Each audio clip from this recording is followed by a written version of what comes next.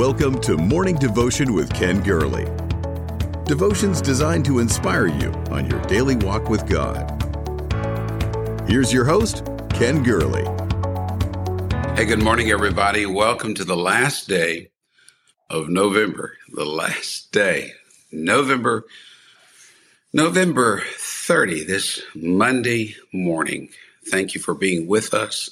We're going to talk about when storm clouds gather. They are gathering. And what should we make of this present time? So thank you for being with us, and thank you for making this a special time. Each and every morning, weekday morning, Monday through Friday, at 7 a.m. in our time zone. And many of you watching all around the world, all around this nation, different times, we do welcome you here today. And each and every one of you that I see your names flying by right now, Rose and Mary and Hope and Sarah and Morris and Dave, thank you. Thank you for making this special. The storm clouds gather. What should we make of this present time? We're going to begin a week of morning devotion here in an unsettling season. This is a group of people who began meeting in August of last year, never realizing that this would just carry on. But we know it's the will of God, and His hand is upon us, and you're showing up, your sharing of your heart, your lives, your comments, your prayers are strengthening people, believers, apostolics all around the world. And most of all, God shows up with us, a special people for a special time. So Kimberly, Georgia, Janet, Jan, Karen, thank you. Thank you for sharing in this and just binding together with one another. We're going to get through this year. We're going to get through this season. God is with us. You know the drill. Like the page, share the page, follow the page. Loop as many believers as we can in this thing. We're praying together for a great awakening. Today, officially, we are told storm season is over. November 30. That's when storms are officially put to bed. Did you know that? Yes. And thank God we've had many storms, and may all the storms be put to sleep. What a season it has been for the Atlantic. A record 9 named storms from May to July.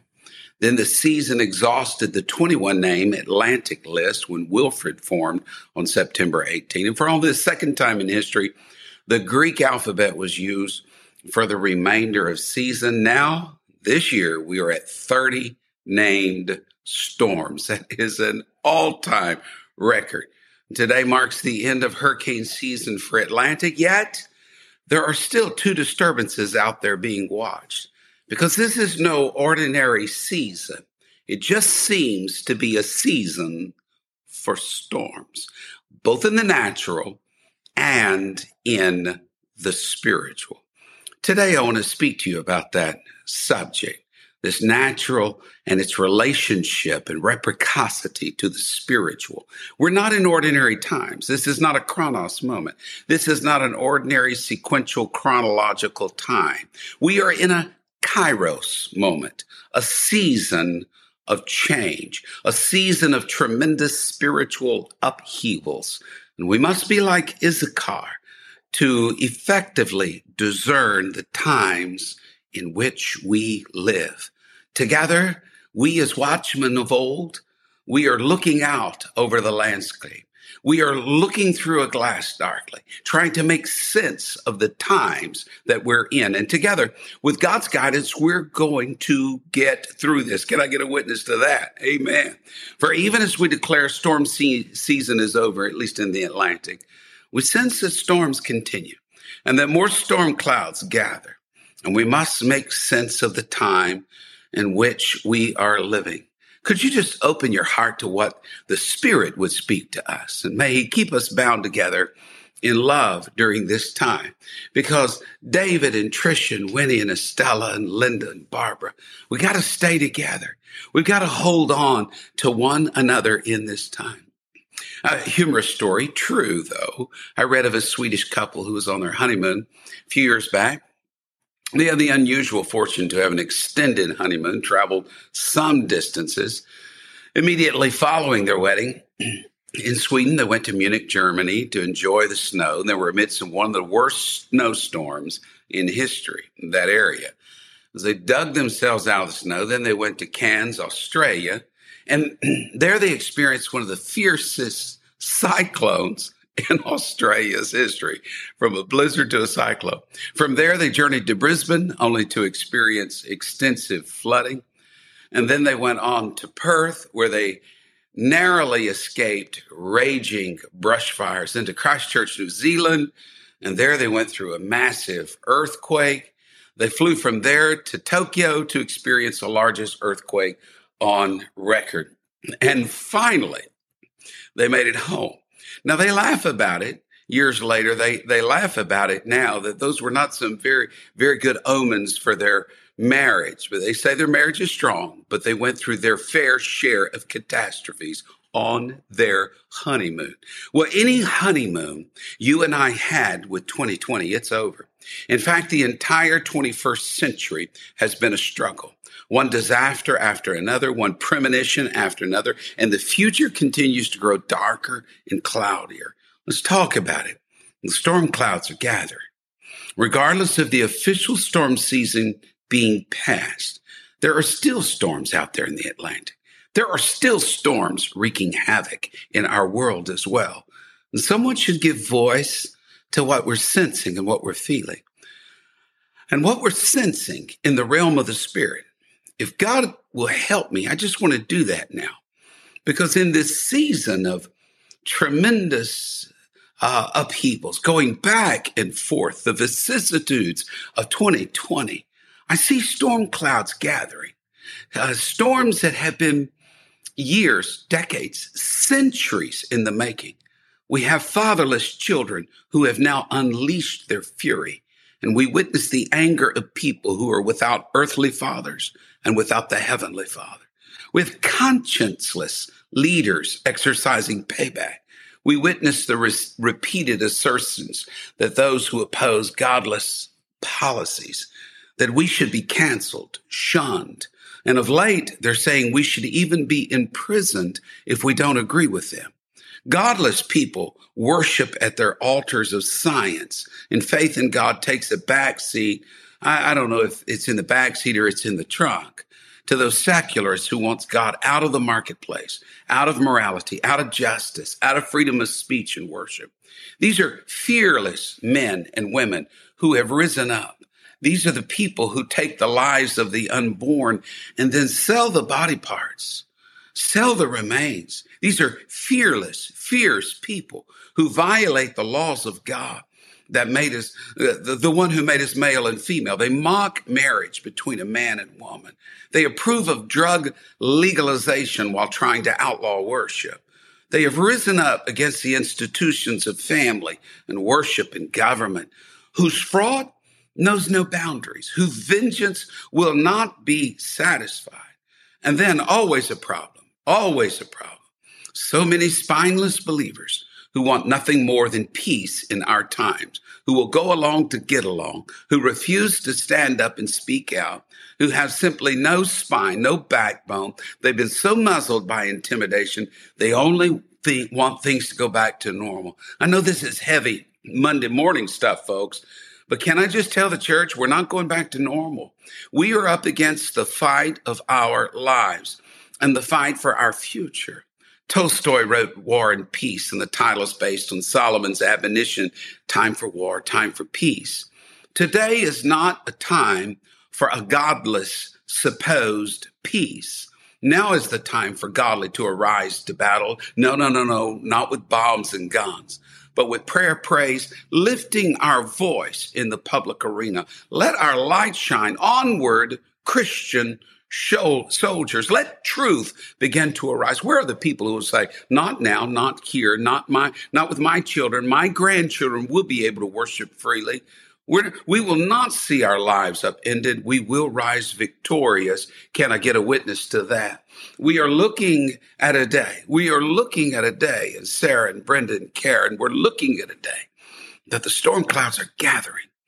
And it simply will not pass when we want it to. They linger. We are in the last of the last days, and the storms are rising and the storms are coming. And those of you who have heard me any length of time, you know that I acknowledge freely that much of our lives here along the Gulf Coast, it's really defined by storms. But there are some spiritual parallels that I want to draw out today. Some people remember the years, but if you live down here, you remember storms. We live along Galveston Bay. The entire history of this Houston-Galveston area was defined by a storm in 1900. To this day, it still defines this area. Still the greatest natural disaster that hit the United States, the worst storm in terms of loss of life. Death toll 6,000 to 12,000 lives, 6,000 to 12,000 lives. That disaster and other factors shifted things from Galveston to Houston direction that would become the fourth largest city. What's largely forgotten about that storm, I tried to tell the story in Healed in Houston, a drama we did at Toyota Center. The devastation caused by that storm caused a family west of our town called Orchard. It caused them extreme emotional collapse. Their orchards were destroyed, and they grew depressed. Merry heart does good like a medicine. Broken spirit dries the bones. And the Euler and the Ayler family grew very, very depressed. But from that sickness came a healing and came a revival to Houston in the form of Charles Parham, Lucy Farrow, William Seymour, Howard Goss, DCO Opperman, Harvey Sher, so many other names. There were giants in this area in those days. And we've seen this again and again, that in the midst of natural upheaval, it's a dim replica of a spiritual upheaval, that on the heels of natural disaster, there races a spiritual healing. If you read the book on prayer, you may recall that I showed that before great and immense economic and national upheavals, that God moves with a wave of grace across the nation. We call those awakenings. I can also say that we've seen this time and again, that when there is a natural disaster, storms, fires, earthquake, floods, tornadoes, so forth, there soon follows a spiritual movement. Isaiah said it like this: when the enemy comes in like a flood, the Spirit of the Lord will lift up a standard against it. But now, by saying that, I'm admitting something. I'm telling you that God is not in the flood. God is not the cause of the hurricane. God's not the cause of the fire. God's not the cause of the earthquake. God is not the cause of the calamity that you're facing. God is not the hurt and the heartache. He's not the pain in the midst of the sickness. God did not bring the death, the dying, and the crying, the hurt and the pain, and the agony of natural disasters when the enemy comes in like a flood. There was a poll in the USA Today a while back asking Americans, do you believe God is involved in natural disasters? 56% of Americans surveyed believe God's in control of the earth.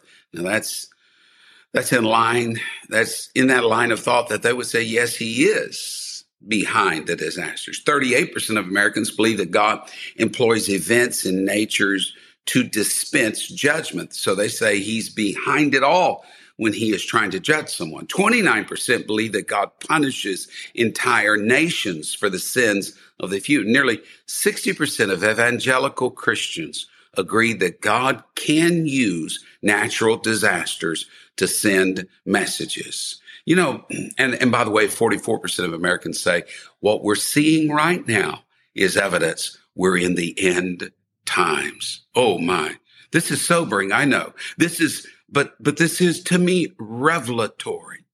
I guess I'm in agreement with a lot of what Americans are saying here. I believe God can use the natural disasters to send messages, but I don't believe God causes these natural disasters. They are the result of sin entering into the world in Eden. These are not the will of God. They are not of his crafting and making, even though insurance agents will call them acts of God. They are the result of our arch enemy. They are prompted by our adversary, the one who wants to steal, kill, and destroy, the one who would maim and wound and injure you. These do not come from the loving hand of a God. No, pandemic does not come from the loving hand of God. When the enemy comes in like a flood, the flood is the work of the enemy. God only sent one flood, the great flood, and he said, I will never do that again. So long as we live on this earth, he promised seasons of planting and reaping and the laws of the harvest. The storm is the result of an upended world, a world God did not design, a world marred by the enemy of our souls. But when the enemy moves to hurt, God moves to heal. When the enemy comes in like a flood, God is lifting up. God is raising. God is elevating. So these natural disasters are not of his making, but they are of his using. He can work his will in the midst of them. It was a few years later in 1906, another natural disaster hit America. It was an earthquake that shook San Francisco. The great San Franciscan earthquake of 1906. Over 3,000 perished in that earthquake and the fires that would soon follow. And there are southward in Los Angeles, a man named Frank Bartleman observed something. He noted that God does not bring earthquakes. He does not cause earthquakes, but God would use the earthquake. Bartleman, as I said, was in Los Angeles. The earthquake hit San Francisco, and a wave of fear hit the people in Los Angeles. And Bartleman and many others were moved to intercessory prayer and travail, and they saw something. They saw that the Spirit of the Lord was striving with man, that the Lord was knocking on the heart's door of Californians. He was reaching to them with conviction to avoid a greater judgment. He was using this earthquake to save people from a far worse future. Bartleman was moved. He printed 10,000 tracts. He raced through Los Angeles scattering these tracts about the earthquake and that God was going to use the earthquake to bring people to repentance and bring them back to him, that it was an unusual time, that unusual events in the natural realm indicate ensuing unusual events in the spirit realm. The Azusa Street revival was born in the aftermath of the great earthquake. It would go on for 1,000 days. People would come to that barn of a building from around the globe. There they would experience the baptism of the Holy Spirit. And with that fire in their souls, they went around the world spreading this message. God created, folks, a perfect world. Man's sin marred that world. All of the thorns and the thistles and the bacteria and the viruses and the harmful things that are happening right now, all of the anger, the violence, the bloodshed, the sickness, the disease, it did not come from the hand of God, but from man's fall in the garden and from the tempter who caused man to fall. God can and God will ride on the wings of the wind. He is the angel in the whirlwind. Every storm must fulfill his word. God did not create this pandemic. He did not create this crazy year of 2020, but he's going to use it to accomplish his will. It should soften hearts, not harden hearts. It could cause people to turn their eyes to him, not away from him. It should clarify the distinction between the church and the world. It is for calling God's people beneath his wings. When I see the storms around us right now, the economic storms, the pandemic that rages on, the political divisions in our world, it reminds me of a study done by National Geographic about the end of the world. And they noted that natural disasters and economic misfortunes dominated the headlines. They asked Americans, what do you think about the future? More than 62% of Americans believe the world will experience a major catastrophe soon. The four most likely disaster scenarios in order: an earthquake, hurricane, terrorist attack, financial collapse. They didn't see what was coming. 85% said they are not ready for a devastating event. And only 25% claim they've done absolutely nothing to prepare. We hold up our shields of faith like umbrellas against the stormy skies, and we wonder what's going to happen. What is going to happen?